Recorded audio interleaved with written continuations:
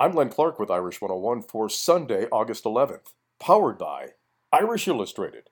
Become a subscriber today on the web at irishillustrated.com. The Notre Dame football team was back on the practice field Saturday morning in preparation for the Louisville Cardinals. It also marked the first time the Irish practiced during the fall camp on campus. The Fighting Irish will take on the Louisville Cardinals in just 22 days. That's on Labor Day, Monday, September 2nd.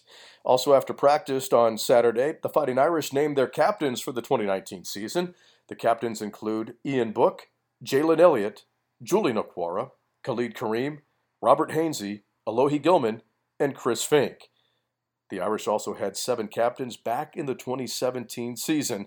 The Fighting Irish back on the practice field this morning.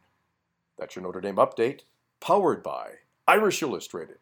I'm Len Clark, and this is Irish 101.